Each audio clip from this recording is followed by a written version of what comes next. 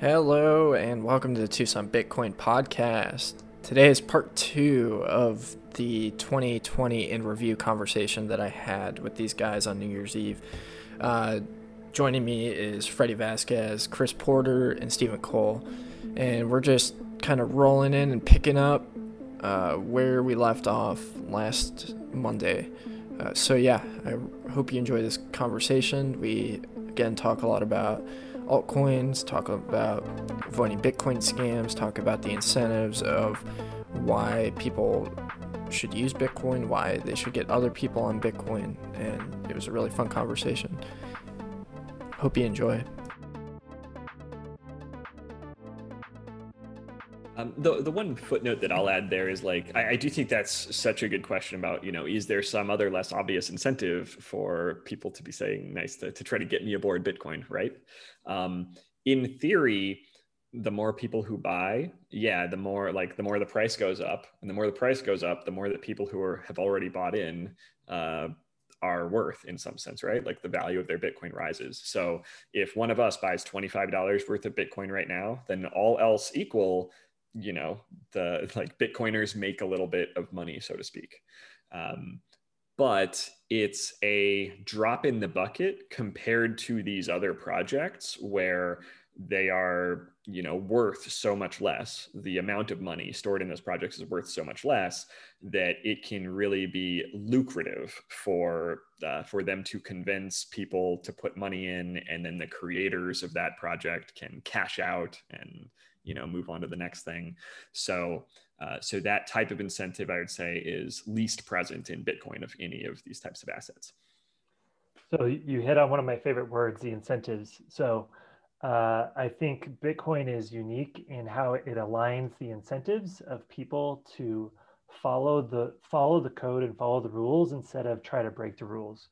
So like part of the security mechanism of Bitcoin is how miners and proof of work operate, and that Bitcoin every day is actually proving that it's secure because because it's decentralized, a miner could try and attack the network. And in fact, there are constant attacks every day of miners trying to, add blocks with zero transactions or try to take over the network. And every day they fail because they don't either have 51% of hash power or they just didn't win the reward.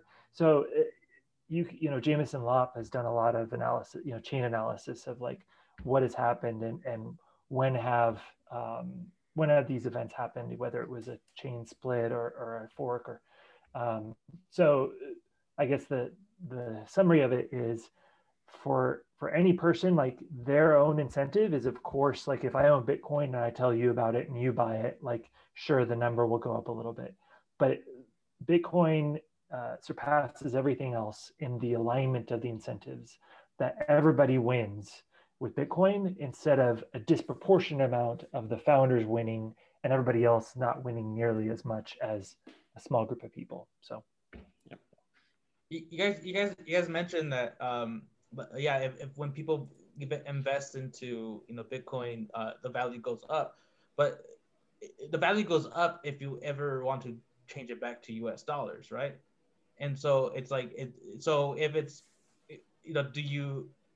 do I get more Bitcoin? Like, does the Bitcoin just like, it just stays the same, right? But the value when you go turn it back to US dollars goes up, right?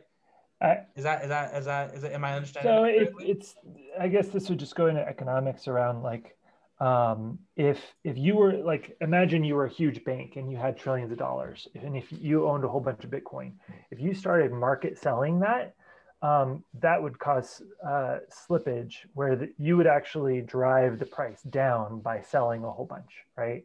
And conversely, like if you were a big player like MicroStrategy was a company that bought like 70,000 Bitcoin, they had to do it in a strategic way to buy small amounts over time, because there's only a certain amount of Bitcoin available every day that people are willing to sell. That somebody wants to buy a house and they decide to sell it, or the miners are creating 6.25 Bitcoin every 10 minutes, approximately. So there's only a certain amount of Bitcoin being generated, or stock to flow.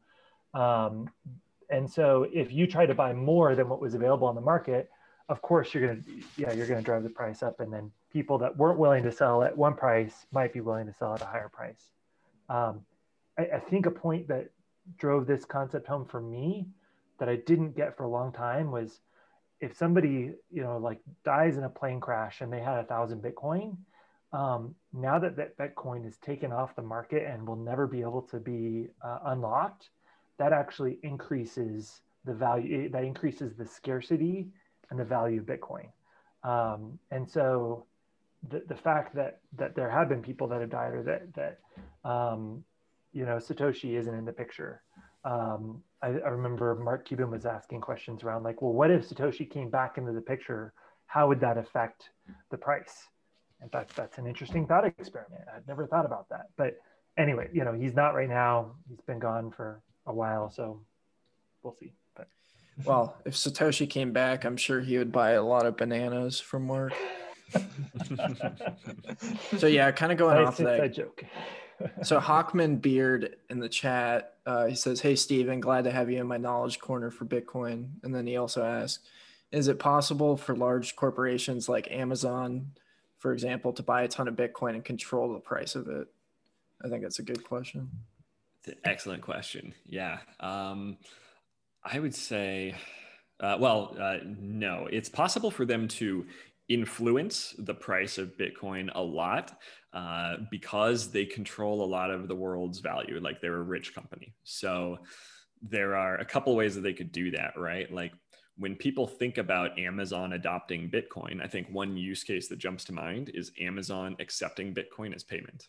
And I remember when I thought that would be like the coolest thing in the world for Bitcoin.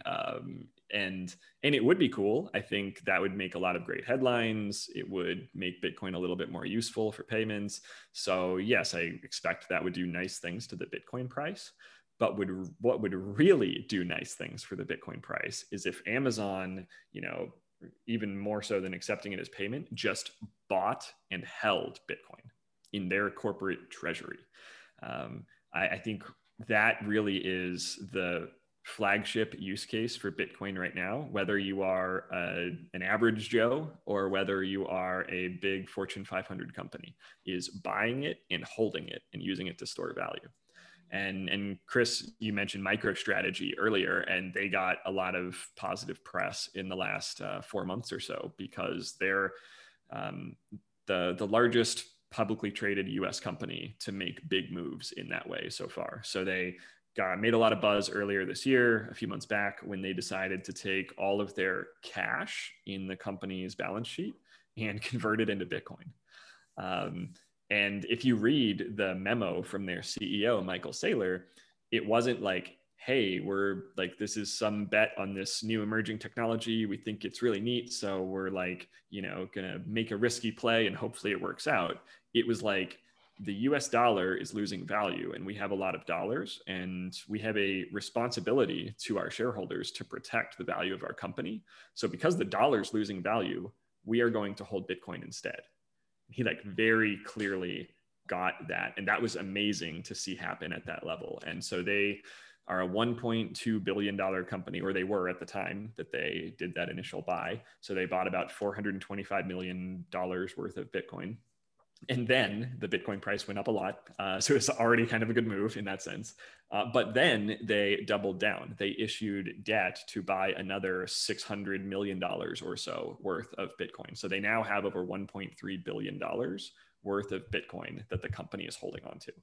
And that has done nice things for the price. And I think that once other companies and entities in the world with a lot of money realize how lucrative it is to do that, then yeah, the price will be influenced by it in good ways. So Amazon doesn't own any Bitcoin right now. So the worst thing they could really do for the Bitcoin price is not continue to not use it and maybe say bad things about it. But if they decide to buy Bitcoin, then they're much more rich than MicroStrategy. And if Apple decides to buy and Google and Facebook decide to buy, these are trillion-dollar companies that can move a lot more money and convince people to buy a lot more corporate debt. And so there could really be trillions that flow into Bitcoin. And so I would say Amazon can't control Bitcoin, but man, they can make the number go up. And just kind of one more, I'm thinking back to all my economics classes, or at least the two that I had, around like what can influence the Bitcoin price. And so because of Bitcoin is so decentralized and because we've got all these hodlers, instead of stocks where there's mutual funds, there's, all these big players that are, involved in it. Because it's a whole bunch, there's just a very diverse group of people that are holding Bitcoin. I would say that it is harder to get them to all sell at the same time. So the term that I'm thinking of, I may be wrong, and that it's inelastic, that it's not going to, if there is a demand for Bitcoin, then the price is going to increase quite a bit because there's lack of supply of Bitcoin. There's not a lot of people that have huge reserves, like a mutual fund that would be like, ooh, we made our 2% that we wanted to today. We're going to sell off a little bit and then we'll buy back more. And then they're playing all these games.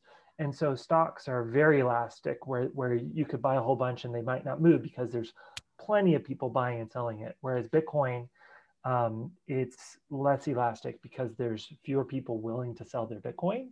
And I'm guessing this. I'm just kind of sharing my thoughts around it. I haven't done analysis of this, but that I believe that Bitcoin is less elastic. And so if somebody were to buy it, it would cause the price to increase drastically. If they held a whole bunch and they sold it, yeah, that's what would cause the dip. But I honestly think the news of what company are already holding a whole bunch and then choosing to sell it, that would also probably cause the price to increase. So number only goes up.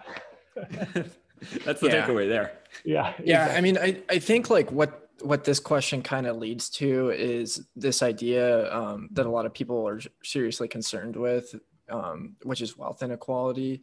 And a lot of people point to Bitcoin. They say that, the Bitcoin is held by a few people and, companies like Amazon that have a lot of cash that can get into it and buy a lot more than, people like me or anybody else, creates a world of inequality. But, when it comes down to like the economic,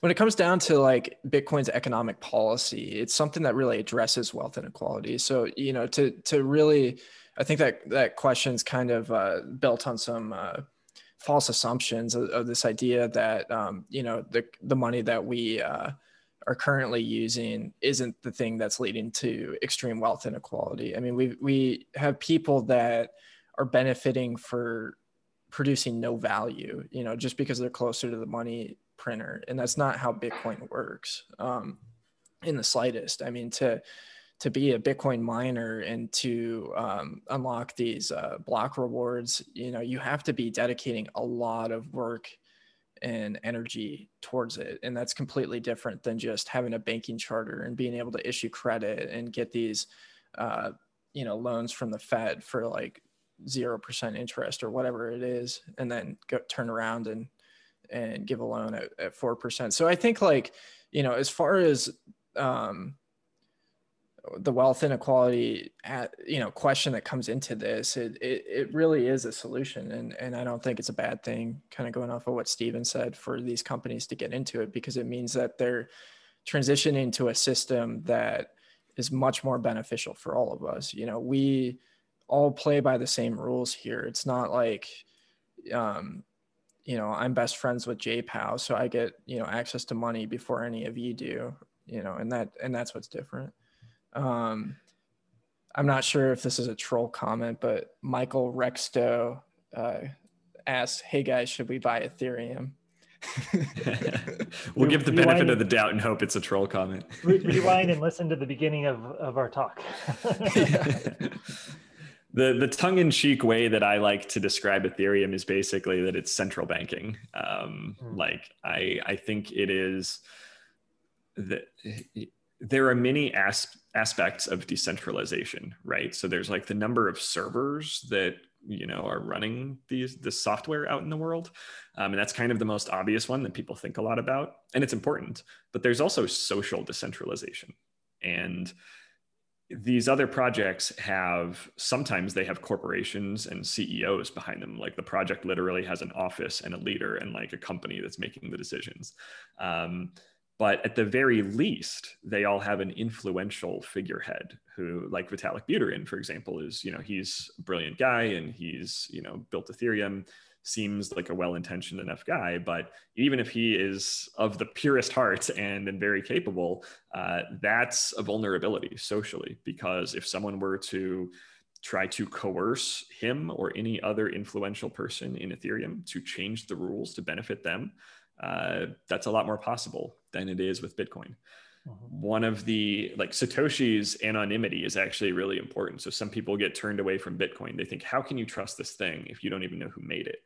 But if you flip that around, it's really powerful. It's like, you can't judge Bitcoin by going and looking at Satoshi's Facebook posts and history and political views. It forces the idea to stand on its own.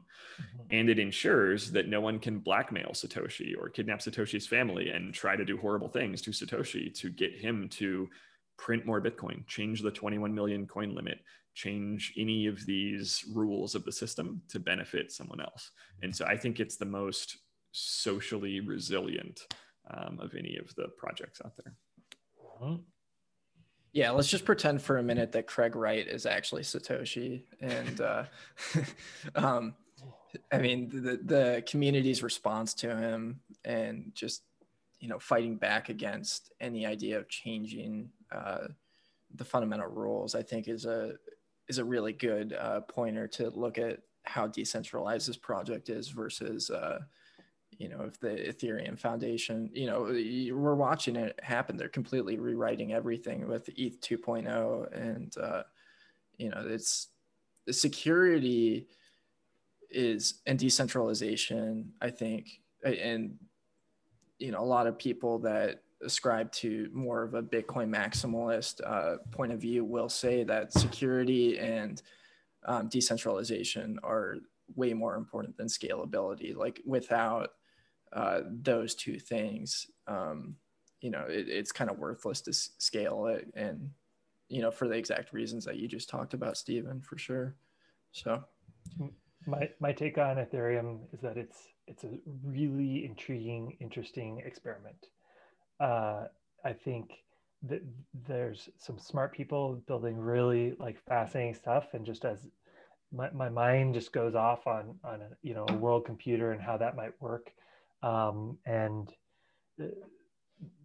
the problems I have with it are that it's a copy of Bitcoin that's then doing something else. And then what is the thing that it's trying to do? Can it do it better? So it's not trying to be a store of value. It's not trying to be money. It's trying, and the narrative's changed a couple of times. I'm not even sure where the narrative is today. But it's trying to be something other than Bitcoin. And so, in the short term, it may be more volatile. They maybe have a discovery that could cause the price to go up. So in my opinion, if you're buying Ethereum, you're gambling. You're saying, I think that something cool might come out from this. Okay, great. Whereas I see Bitcoin as an investment, and any other crypto, you can go to Vegas and gamble and make money. So you could buy any of these other projects, and you might make a killing. You might predict something. You might catch them before they got added to a exchange.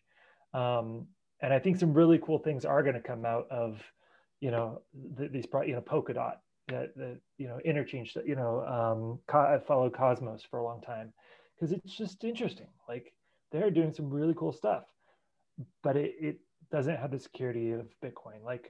The Sybil attacks that are possible on proof of stake, to me, the security is nowhere even close to Bitcoin for anything that's proof of stake. So I don't know how time will only tell, and game theory will prove out if proof of stake chain can actually be secure. Yeah, for sure. And one more little note that I'll add, I'm going to optimize this to try to trigger ETH people,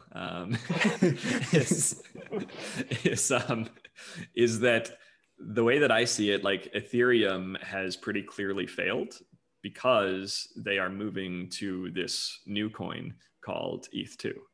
I don't think very many people appreciate the nuance of like hard forks versus soft forks when it comes to upgrades. Like if you spin up a version of the Bitcoin software from back in 2013, it'll like sync with the network and it'll work and you can do stuff with it.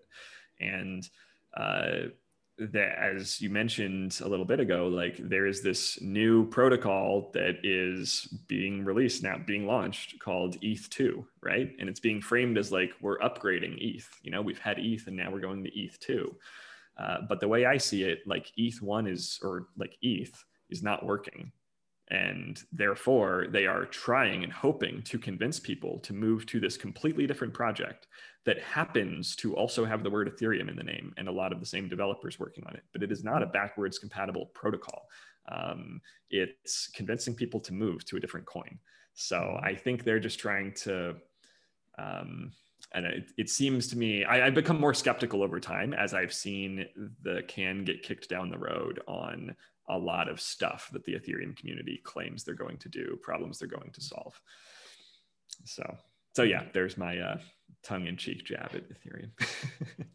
Yeah, Michael Rexto, I'd say a good use case for buying ETH is if you're messing around with some project like OXT and are trying to work on running a decentralized VPN and you actually need to buy ETH for gas.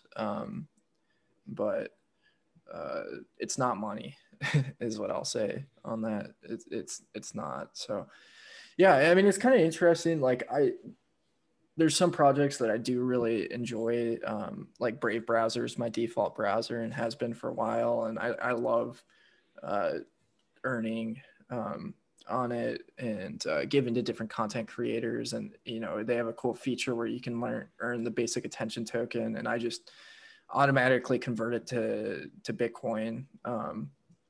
But I think it's really, I don't really know a whole lot about why they would want to use an altcoin other than to fundraise for their project, which, you know, makes sense.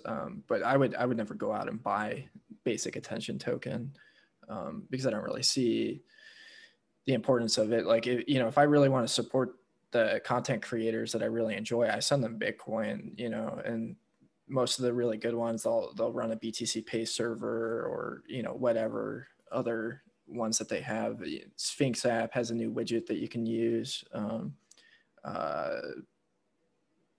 The guys over at WTF Happened in 1971, they've got one that's different. That's pretty cool. But yeah, I mean, that's my thoughts. I don't want to focus on it too much, but yeah, I mean, it's one of the things that was really wild to me about this whole XRP thing is that to run a node, you need 9 terabytes worth of data for the blockchain. And then 2, like there's a good chunk of it from the very beginning that's missing, you know, and it's really interesting running, you know, my node over here. Do any of you guys running an Umbrel node? I started tinkering with that this week. Yeah. Yeah. Although I haven't updated, it looks like they just did a badass update and added like an app store and all that kind of stuff. And I haven't been hands-on with that yet. Yeah, I'm super stoked about it because they you can run a BTC Pay server on it now. And I got the new Raspberry. I was running it on a 3. I'm so bad at these things. It takes me forever to figure it out, and it's a major headache, but I enjoy it to some degree. But I was running it on a 3 and it's not powerful enough to run the new update. So I've got my 4 that I'm trying to get working eventually. But yeah, I mean, you know, I've got a terabyte hard drive, which, you know, you can buy them pretty inexpensively on Amazon, and a Raspberry Pi that's no less than $100. And, you know, you just download it off the blockchain off of GitHub, and, you know, anybody can run it anywhere in the world. And that's super cool. And, you know, I was hearing that, you know, to get a full copy of the XRP blockchain, you actually had to get this terabyte sent to you preloaded from Ripple, and it's just so crazy. And but yeah, I mean, I think there's a lot of I was trying to talk Freddie into running a node. We'll get him there eventually, because it's pretty amazing to be your own bank, like 100%, to have your mobile wallets connected to your node, and all of these different things. But do I get like a certificate or like a sign like I am a bank? I'll make you a t-shirt. Yeah, I'm my own bank. Yeah. Yeah, I am. I'll get you a sticker. A sticker, exactly. A sticker, a t-shirt, and a mug. Yeah, be Freddie's recognized. bank. That is a cool, like, it might be cool too to kind of go over just at a high level, like that progression, like how running a node kind of fits into the journey of like becoming a Bitcoiner or being more self-sovereign, so to speak. Because there sort of is that typical path that people walk, right? Where like step one is buy Bitcoin, and you can sort of like give your money to a company like Swan and they will buy Bitcoin on your behalf, but then they're storing it for you. And that's good, like that's, step in the right direction. You've got kind of like an IOU for Bitcoin effectively. But then to actually really take control of those Bitcoin yourself and store them yourself, you like withdraw them from the exchange and transfer them to a wallet that you control. And there's this mantra in the Bitcoin community that you'll probably hear: not your keys, not your coins. And every time that you see one of these big exchanges get hacked, which happens often, then you'll just see a lot of people use that as the refrain. It's like a reminder of not your keys, not your coins. If you trust some big company to store your Bitcoin, then if they lose them, they're gone. And then beyond that, like step number 3, after controlling your own keys, is probably, running a node and making sure that a system that you control is participating in the Bitcoin network and verifying that you are not being lied to by the rest of the systems.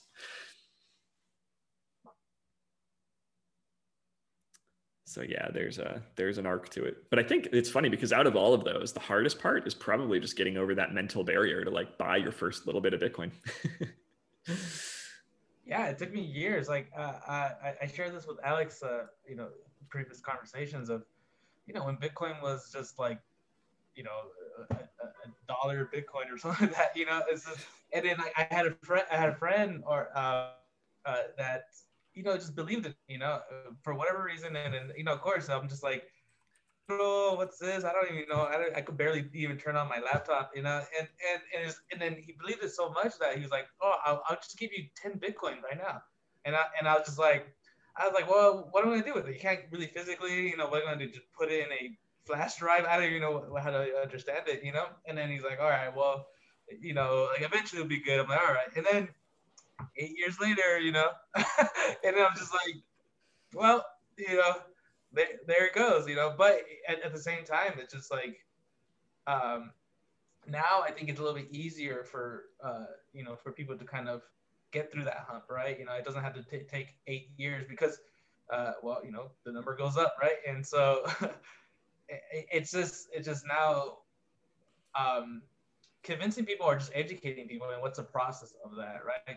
And with every generation too, it's different, right? It is a technology, so you do have to show people how to even purchase Bitcoin. Like you had to go download something, an app, or you had to understand that. And it's just like sometimes people first need to get some basic computer knowledge, and then so it's sort of like, well, is the younger generation, since they kind of have that kind of stereotype, like, younger generation could kind of learn technology a little quicker. It's like, are they the ones driving the importance of Bitcoin, or is there a way that it doesn't really matter where you're at, you could just get into Bitcoin and understand it fairly quickly? Well, and to Stephen's point at the beginning of this, that like 2020, I feel like has been a bit of a boon for crypto, not just because of the halvening that happened, but because of the uncertainty and kind of the chaos that's been happening this year. And like, I think the zeitgeist across our country is a little bit of losing faith in the government, and so that's you know, when I just saw lots of people like March, April, May, that around people like kind of despairing, like, oh my gosh, like what would happen if our government collapsed, or what would happen if we didn't get the stimulus payment, you know, just all these different things. And Bitcoin gave me hope around like that there's an alternative, you know, that there's something else, that like that there's a better way, and there's systems in place that don't rely on trusted third parties, be it the government being that trusted third party, or that like um, you know, I think about this concept of it's the tragedy of the commons. And so like trusted third parties, so like governments or city municipalities, like why do they exist? And they exist to like provide services for us that businesses can't step into and do. So like roads, like could you really have private roads everywhere? Well, I think a future might come about where we do have private roads, and where you pay like a few Satoshi to go on the road, right? I mean, it's like fractions of a penny. And that world couldn't exist under Visa and MasterCard, where it's 35 cents every transaction. But with crypto, that starts to solve that problem. And so now all of a sudden we can start to have a world that maybe has smaller governments, smaller municipalities, and fewer and fewer trusted third parties that are really in control of, you know, the roads. Like what if we had neighborhood associations that could all say, here's the road, we're gonna make a nicer road, but we're gonna charge you 10 Satoshi and not 5 Satoshi to drive on it, you know, whatever. Like you're gonna find these interesting market dynamics and places that are able to provide where, you know, as governments, you know, my belief is that governments are going to decrease. As we see that, I think we will see like private institutions and private companies step up and do cool stuff, you know. And so, you know, it's not that my hope is in Bitcoin. It's my hope is in people being empowered to not have to rely on these large institutions, where they can feel empowered to just go and take action where their incentives are aligned, you know, where it makes sense, you know, to have a neighborhood association build their own road, and then to reap the benefits of that, and then to keep maintaining and updating it and fix potholes and all those things. Yeah, definitely. I mean, one of the things that really blew my mind was Adam Curry going around and talking about on all the different podcasts about Sphinx app and how you can stream these podcasts and listeners can pay for them with a couple Satoshis. So, I mean, we're already seeing the implementation of it. I can't figure out how to get mine working. And I think it might be because my host is RSS feed is all funky and weird. But it's just one of the pains of running beta anything. Steven and I were talking back and forth about trying to get it working on our laptops. But finally I got that figured out, and but whatever. But yeah, I mean, it's pretty interesting to look at it. And I think I mean, 2020, I wish I'd read Murray Rothbard before this year. But you know, I got so fed up with the what's that? Is it a blog or yeah, he's an author and economist. He wrote a bunch of famous stuff. Like the one that I specifically was reading this year is Anatomy of the State, and he's kind of one of the American fathers of libertarianism. But yeah, I mean, there you go. That's got some good Murray Rothbard stuff here. Yeah. It's such a Anatomy good of State is great. And it's so like, that is a tiny book. It is an easy read. Yeah. That's like by far the best intro to him. And then I'll tell you one thing. One of his other great books is What Has Government Done to Our Money? And then there's For a New Liberty. But I'll tell you one pro tip that I learned the hard way is if you think it's hard to look cool being in a coffee shop reading Murray Rothbard, you can go an extra step and accidentally order the large print editions, and then it'll like be extra ridiculous looking. But so I'm like out in, coffee shops, like flipping through these, like the print is huge on these, but that's how I've been reading my Rothbard lately. And I had Alex Svetsky on the podcast, and one of the things that he talked about was that anarcho-capitalism wasn't really ever possible before Bitcoin. And I think that's a great point that you brought up, Chris, in that regard. Is the possibilities of what we can do are pretty amazing, and it's going to be an interesting battle getting to that point, for sure. I mean, politically, I've always been kind of frustrated and disappointed in the political system. I mean, my whole lifetime we've been at war with all these different countries that I personally don't believe we really have a lot of justification to be at war with, and there's really nothing I can do about it. And I watch my taxes just get flushed down the drain, for to be honest, it felt pretty terrible funding Steve Mnuchin's honeymoon jet flight. But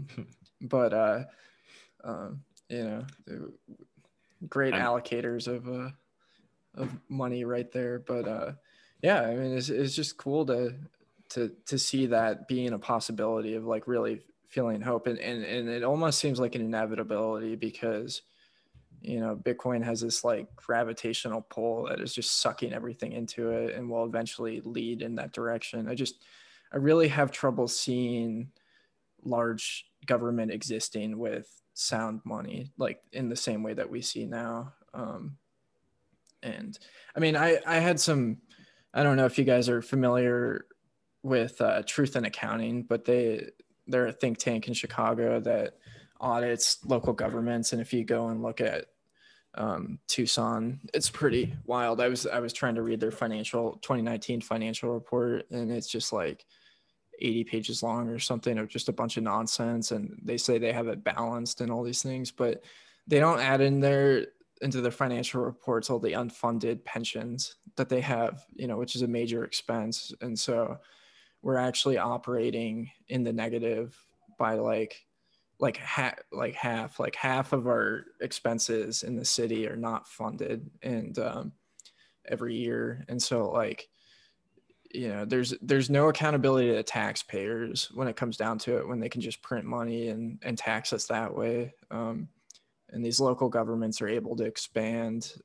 by borrowing, and it's pretty crazy. So yeah, I mean, it's just like I feel like Bitcoin, there's a lot of gold bugs out there. I think we should talk about some gold bugs here in a minute, but I mean, there's a lot of gold bugs out there that, agree with like 99% of what Bitcoiners agree with, but it just seems like they're not like bringing a whole lot of solution to the table of anything that's practically going to change anything. It's just like, we're going to point at the ceiling and say there's a leak in it and it's going to collapse, but we're not going to fix the ceiling. But yeah, that was a weird tangent, but yeah, going off of that, you guys have any thoughts? I was a big gold bug before Bitcoin. I think I was worried about fiscal irresponsibility of governments and the potential for things to get nasty with fiat money. And I kind of saw gold as like the best hedge and safe haven asset against that. However, I was also kind of skeptical and a little bit crestfallen because I saw, like, in 1933, the government very clearly demonstrated that it can control gold. That was the year that FDR issued Executive Order 6102 and said private citizens are no longer allowed to own gold. And if you have any, then you have to give it to the government. And here's how many dollars we give you for it. And it's like, there's no negotiating that rate. We're just going to give you this amount of dollars. And if we find out you didn't comply, then you're going to have a really bad time. And so everybody had to comply. And like governments, especially in the nation state paradigm, are really good with physical violence. Like, I know that sounds like a very pessimistic way to frame things, but but they are. And so they, even though gold might have some attributes that make it stronger money than dollars, governments were able to use violence to force people to continue using dollars. And I think so that's where like Bitcoin gave me hope, I guess, is the attributes of Bitcoin, the fact that not only can they, not print more in the same way that they really can't print more gold, but they also cannot seize it as easily, made me especially excited about Bitcoin. It's a lot easier to prevent people from walking around with gold coins and like paying for stuff at stores with them. That like you can send agents of whatever organization you want around and like verify that that's not happening pretty quickly. But it's really hard to tell who is holding Bitcoin, because you can hold Bitcoin in your brain or on a bookmark or on a piece of paper, inside of a book somewhere, and you can cross borders with it. And so it is certainly possible for governments, intelligence agencies, what have you, to find certain Bitcoiners and make examples of them, maybe, and they can stop Bitcoiners individually, but they can't really stop Bitcoin. And I think the fact that it makes it impractical for governments to seize Bitcoin at large scale in mass quantities really makes it possible that Bitcoin could win this free market battle over the dollar, because they simply, even if governments did not want it to happen, even if they actively tried to fight against it happening, hopefully they don't. Hopefully it's embraced and it's this nice, peaceful upgrade and we all like hold hands and go to a better future. But even if they fight against it with all of their might and all of their, guns and tanks and whatever, I think that they could slow it down, but they can't stop it. Yeah. One crazy thing that I saw recently is that Canada's removing the word legal tender off of certain bills that they're issuing. I think we're going to see an inevitable move to the central bank digital currencies, so Freddie, one of the reasons to self-custody is to really fight against the ability of a government or anybody to be able to seize it from you through force. And going off of what you're talking about, coercion is something that is like really, we don't really think a whole lot about it. I don't think with as ridiculously as our government treats our money and treats our taxes, that a lot of us would pay taxes willingly if we had an option not to. The real reason why they do is because they, can just take the money out of our bank accounts or, seize our property or throw us in jail, which is a hilarious concept if you think about it. You don't pay taxes and then you get put in jail funded by taxpayer dollars. But yeah, it is really interesting. And that's one of the things I love about Murray Rothbard, is he really breaks it down really, really well into very simple terms, and another one that I've been reading is the Constitution of Liberty by Friedrich Hayek. And that's one of the beautiful things about Bitcoin is it forces us to break things down to first principles and to really consider it, these arguments at their core of where they begin, instead of building off of assumptions of money is just, what buys me whatever at the grocery store, or, taxes or something that we have to do for the good of society, or, laws need to be followed because, it's the proper right thing to do, even if they're terrible and hurt people. So, yeah. What do you think about that, Freddie? Well, yeah, it's definitely that, again, it's I still see like, okay, money to go buy stuff, right? I think that's kind of like the initial conversation of everything, right? Just getting that just the idea of money, right? And also, do I really know what money really is, and how it works. But it is a kind of interesting thing because it's just like, just talking to my dad about, he's in the generation of like, okay, he was able to buy a house and he owns it and he pays it off, whatever. But then, of course, he pushing me to, in a way, to move to that direction, right? Like, because if you rent forever, you're not really investing into anything, right? But then, now just thinking about it, it's like, well, do you ever really own your house? Do you ever really own, the money that you have? So then it's sort of like, then what's really, so with that concept in mind, which is obviously pushed onto me and also many others, right? It's just sort of,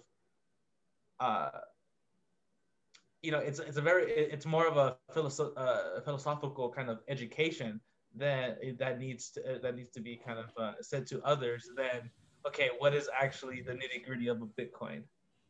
I think that's a better route, to kind of get to, for myself and probably others, is teach them the philosophicalness of it, or the main idea, opposed of, okay, how do you actually get Bitcoin? That might be step 2, and maybe the philosophical thing may take some time, but once you get that, then I think the other steps will just kind of come naturally, because then either, like myself, I'm gonna, after this, I'm definitely gonna do a little more research, and then it'll be like, because I'm, a little more jazzed up, but it's the philosophical thing that needs to be actually taught, first, and then, talked about. And still, I start to mull over a little bit of this, but yeah. Well, one way that I think is interesting to frame Bitcoin that I'd be interested to hear your all your thoughts on, is that Bitcoin is a defensive technology, and that Bitcoin enables people to better defend the value that they create in the world. So if you go out there and you create value, you do useful stuff, you go to a job, whatever it is, start a company, you'll get compensated for that. And there's a variety of ways that you can try to store and protect that value. You can like buy dollars and stash them physically under a mattress. You can trust a bank to store your dollars for you. You can have bars of gold. You could buy stocks.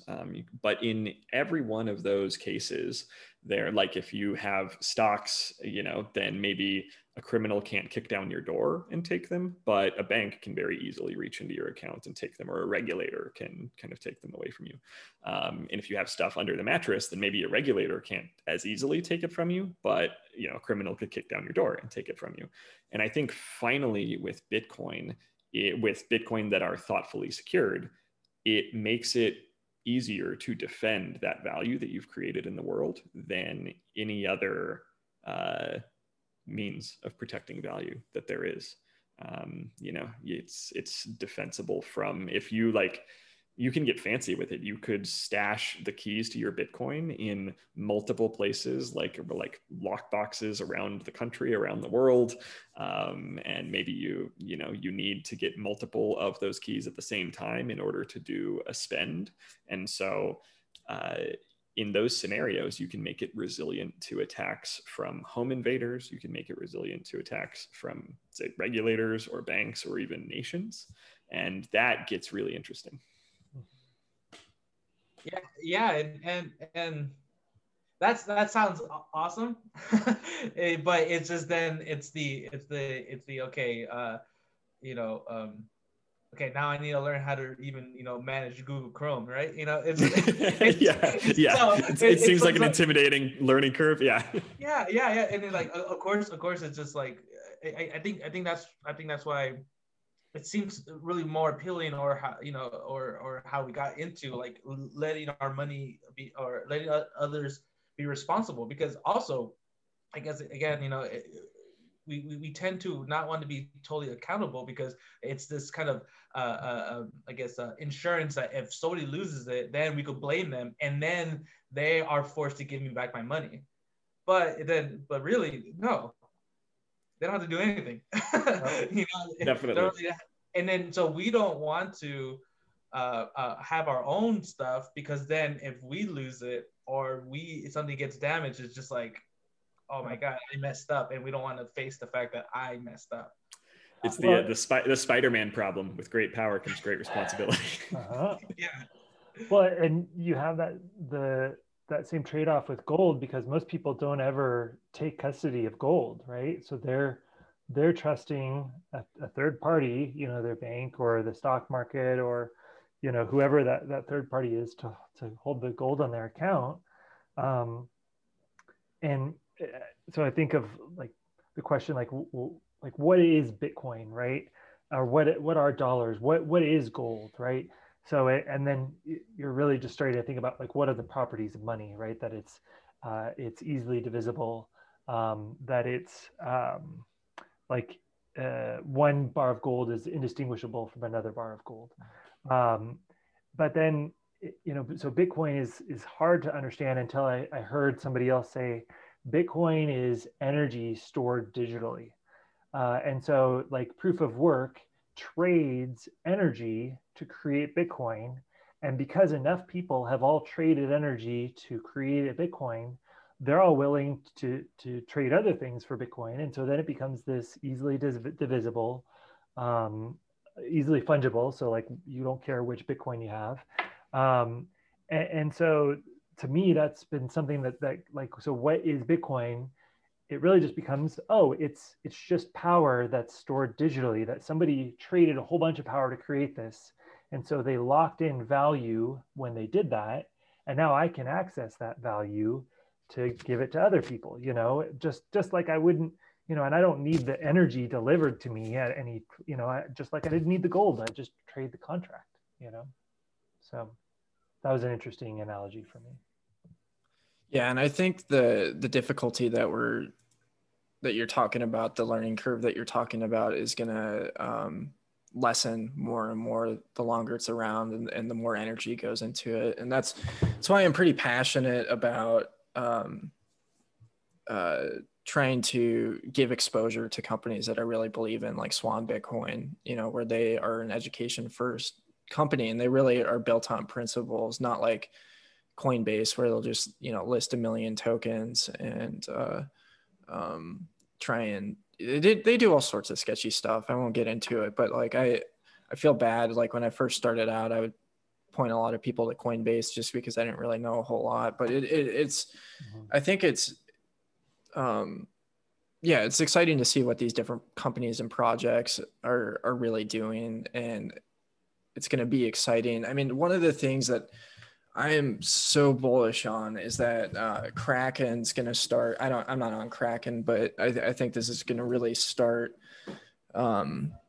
moving things in a positive direction. Is that Kraken's going to start supporting Lightning, so that you can pull it off of there. And that's just a net. Like the Lightning network's kind of difficult to work on right now. I've got my Umbrel node hooked up to a wallet, and I do Lightning stuff here and there with Sphinx app and Fold and whatever else. But we're just going to see that grow more accessible. And I mean, with as easy as it is to send to buy the Bitcoin on the Cash App and then to send it to your wallet, I think we're gonna just see it grow more. Like Chris was talking about before we started going live about like what Bitcoin was like in the early days to get involved in it. I had Jimmy Song on, and he just blew my mind. You have to like wire transfer this money here to buy like this to send to some exchange in Japan, and that's what it was like in 2011 or 2013. And me getting it in 2018, it's incredibly easy to buy on Coinbase or the other ones, and it's just gonna grow more accessible. But yeah, no, the learning curve is real, and I've wasted so much time trying to run nodes on my Raspberry Pis, and to see companies like Umbrel come around where you just literally flash an OS onto it, plug in a hard drive, and it's pretty much good to go is pretty incredible to me. Yeah, it gets a little more user friendly every day. And like an analogy that's far from perfect, but maybe decent, is just like the early days of the internet, right? Where at first, email, like if you were one of the first few people in the world to ever send email, it was a very unfriendly experience. And then, this is just, I wasn't quite around for this, but like from history, it's, you were using a command line and you're using these protocols like SMTP and POP3, and you're like typing these really arcane commands. You needed a lot of like computer mastery to be able to like send one of the first emails to have ever been sent. And now, my mom like has a Gmail account and she like has email on her phone, and it's just, you don't need any wizardry to do it. It's just so user friendly because for many years, entrepreneurs and engineers have been just making that user experience more and more friendly, building more and more layers on top of all of that nastiness of the raw protocol. And so I think we're going to see the same thing with Bitcoin. I think and we already have, and hopefully we continue to.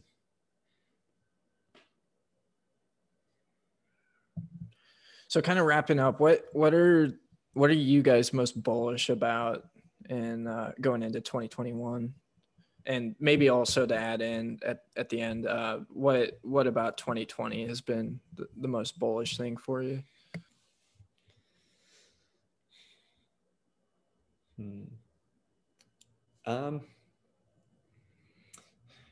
I can take a first swing. I mean, I think mine are very connected as far as like what I'm most bullish about in 2021 and the most bullish thing I observed in 2020 so far. I think for me, it really is the MicroStrategy thing. I know it's probably top of mind. It's pretty common probably for Bitcoiners to mention that, but that happened so much sooner than I thought that it would. And to see corporations buy, like publicly traded US corporations buy Bitcoin and to see them articulate the reasons behind it as protecting the company's value, I just think that is so huge. And then the fact that they, the mechanics through which they did it, right? Like the first buy was just them buying with the cash that they already had. And that's one thing. And that already like blew my mind. But then when they issued corporate debt and like bonds to essentially buy more, I mean, in a way, that is like creating dollars, like creating the weak money to buy the strong money. Bitcoin gets more valuable, dollar gets weaker. And as other companies see how rich MicroStrategy is, I think that tactic I think there will be a rush, a stampede for corporations and CFOs. Like, why don't we have Bitcoin, CFO? Like, why aren't we doing this? What is this? So corporate adoption of Bitcoin happened much sooner than I thought in 2020. And I'm optimistic that will be a huge trend we'll continue to see in 2021 and eventually central banks too. Agreed. That was a great example. So I don't know if mine can top it or not. No. I think so. If yours was institutions, I think mine is the consumer side. I'm excited to see like the Fold card, where people can get cash, can get crypto back. I know like Crypto.com and like Nexio like all had programs. I think like BlockFi had one also where you've got a debit card. But I think Folds is the first one where it's like linked to your bank account, where like you're not having to sell crypto, like, so Crypto.com, you had to like deposit fiat and then it would take that, so it was like a separate bank account, whereas Fold, it seems like it's just really well integrated. And so I think that's where like we're going to see a lot greater user adoption, where people are just like, well, it makes sense. Like I think Nexio, if you deposit Bitcoin, so it's custodial, but you can get like 5.9% by just depositing your Bitcoin and just leaving it on an exchange. Now, I prefer self-custody, but like for the average Joe, like if you look at a savings account that's earning like 0.1%, whatever they earn, if you just take that, put it in Bitcoin, so Bitcoin's going up, but then you also get the interest on top of that. So I think just for individuals and for the consumer side of it, I'm excited to see more and more companies making it really accessible for individuals to, you know, maybe they're not going to try and put their 401k in it. Maybe that, you know, maybe they just want to put $10 a month, you know, like Swan Bitcoin. Those services are going to make it more and more mainstream, where people hear about Bitcoin, they're not quite sure about it, but they can get a fold card and just start earning it. And then when they see it, when they're living it, when they see the number going up in their little account, that's when they're going to be like, oh my gosh, like this thing's awesome. I should, you know, put 5, 10, 20%, you know, in my retirement into that. So. Definitely. And I'll just do a quick +1 to Fold. Like, I love what the Fold team is doing. I think that's awesome. Yeah, they're pretty awesome. Yeah. Well, for me, it's just more of the education of just self-education about learning even more of it. Like, you know, I guess just starting from even from the summer, I guess, you know, Alex and I, we've been kind of just talking a lot more, and now just me, getting a little more involved, and, you know, and also just being able to talk about it a little bit more with others and getting them kind of interested is just like, that's why I'm kind of looking forward in 2021, just to be a little bit more educated. To also get, just, you know, get others as well to kind of, you know, be interested in it, you know. I'm not gonna, like, you know, preach their ears out, but, you know, at least get them interested in it. Awesome. Yeah. Yeah, MicroStrategy is pretty huge. I think mine are a little bit I mean, there's been just so many bullish things that have happened. It's been unbelievable. Like, I got in like at the start of this last bear market in 2018 and followed the price all the way down to 3,000, then all the way up to 14,000, then all the way down to 3,000. And, you know, the price is exciting. You know, there's just so many aspects of it. I think one thing I'm really excited about is we have our first Bitcoin congressperson in Kelly Lummis, and that's pretty awesome. She went to war with Scummy Steve, and over that whole custody proposal that he had. We'll see if that happens. Yeah, probably the most exciting thing for me is just, like I talked about it earlier, where I just had my mind completely blown, was Adam Curry going around to all the podcasts. I mean, the Podfather himself, really, really getting people riled up. Oh, okay. I don't know. I've got so many, but here's one that is also really exciting. Tim Pool on his chat, this guy streams to like hundreds of thousands of people, you know, has been talking about Bitcoin pretty consistently. And he's not like a Bitcoiner, to say the least, but he's just kind of like a normal dude getting out there with, you know, a huge platform. And I think we're seeing a lot more of that, of just like people coming out of the woodwork that, you know, will be converted, who already have a large sphere of influence. So, but yeah. And like Russell Okung too. Yeah. That headline this week where he's, you know, an NFL linebacker for the Panthers, and half of his $13 million salary is getting paid this year in Bitcoin. And so I think as each sector experiences that, you know, it'll do NBA players, NFL players, sports, esports, radio, movies, whatever it is, every domain, there will kind of be this high profile first adopter. Yeah, it's unbelievable. It's really exciting time to be into Bitcoin. And I just have to throw it out there. I'm really grateful for everybody that put in the work before I came in to make it possible to do the things that I'm doing. I am not an OG at all.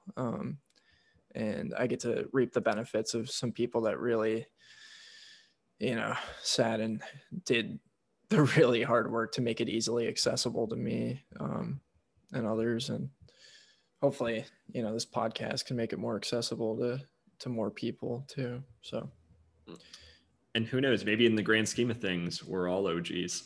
Still early. Oh, we're so early. True. Yep. Get to tell our grandkids. Got into it before 2020. Back in the days when people were willing to take dollars for Bitcoin. Yeah. Yeah. I'm going to wrap up any of you guys have any closing comments before I wrap up the live stream? Nothing for me. Happy New Year. Grateful for Bitcoiners. And thanks for having this discussion's awesome. Appreciate it. Yeah. Totally. Thank you guys. I learned a lot. So thanks. I think my thing, Freddie, what you talked about, like just we all started at zero, that nobody's been in Bitcoin for 15 years, So I think for anybody listening to this and watching this, like, do your own research and just dive in, start somewhere, like there's tons of great resources out there, and, just keep plugging away as much as you're interested in. Find the thing, like Freddie, you're a musician, like there's cool projects, around crypto and music, and digital rights and, publishing rights for artists, not that I think you should like buy into the project, but just like, this is what's possible when crypto like empowers individuals to get rid of like all of the intermediaries, So I'm excited to see that roll out across every industry, and to see it empower people to, get paid directly for the work that they're doing, So I think that'd be cool. Mm-hmm. Onward and upward. Yep. Well, this is fun. I'm going to end it. All right. And that wraps up our 2-part series of Bitcoin 2020 in review with Stephen Cole, Chris Porter, and Freddie Vasquez. It was a lot of fun, and I'm really excited going forward into 2021. The price is already mooned at the time of me recording this. It is above $33,000. It hit $34,000. I don't know when this gets put up what it's going to be at, but it's just looking so bullish right now. I'm so excited. So yeah, I'm working on some projects on behind the scenes that I'll keep you posted on, but one of the things that I will talk about and am excited about is I will be launching a Bitcoin meetup here in Tucson at some point this year. So if you're interested, shoot me an email, let me know. I'll keep you posted on when that's coming. I'm also going to be trying to do some more live streams on YouTube and Twitter. I'm going to have one coming up a little bit later today with Katie, the Russian, at 2 p.m. Mountain Standard Time. So if you want to check that out, feel free to tune in. I'll get to your questions if you post them in the chat. But yeah, really excited about this past year and as far as developments with Bitcoin, and a lot of other areas not as excited, as I'm sure pretty much everybody isn't. But yeah, going into this year, Bitcoin is going to have a huge year, and it's going to be really exciting. So yeah, be ready. Have a good one.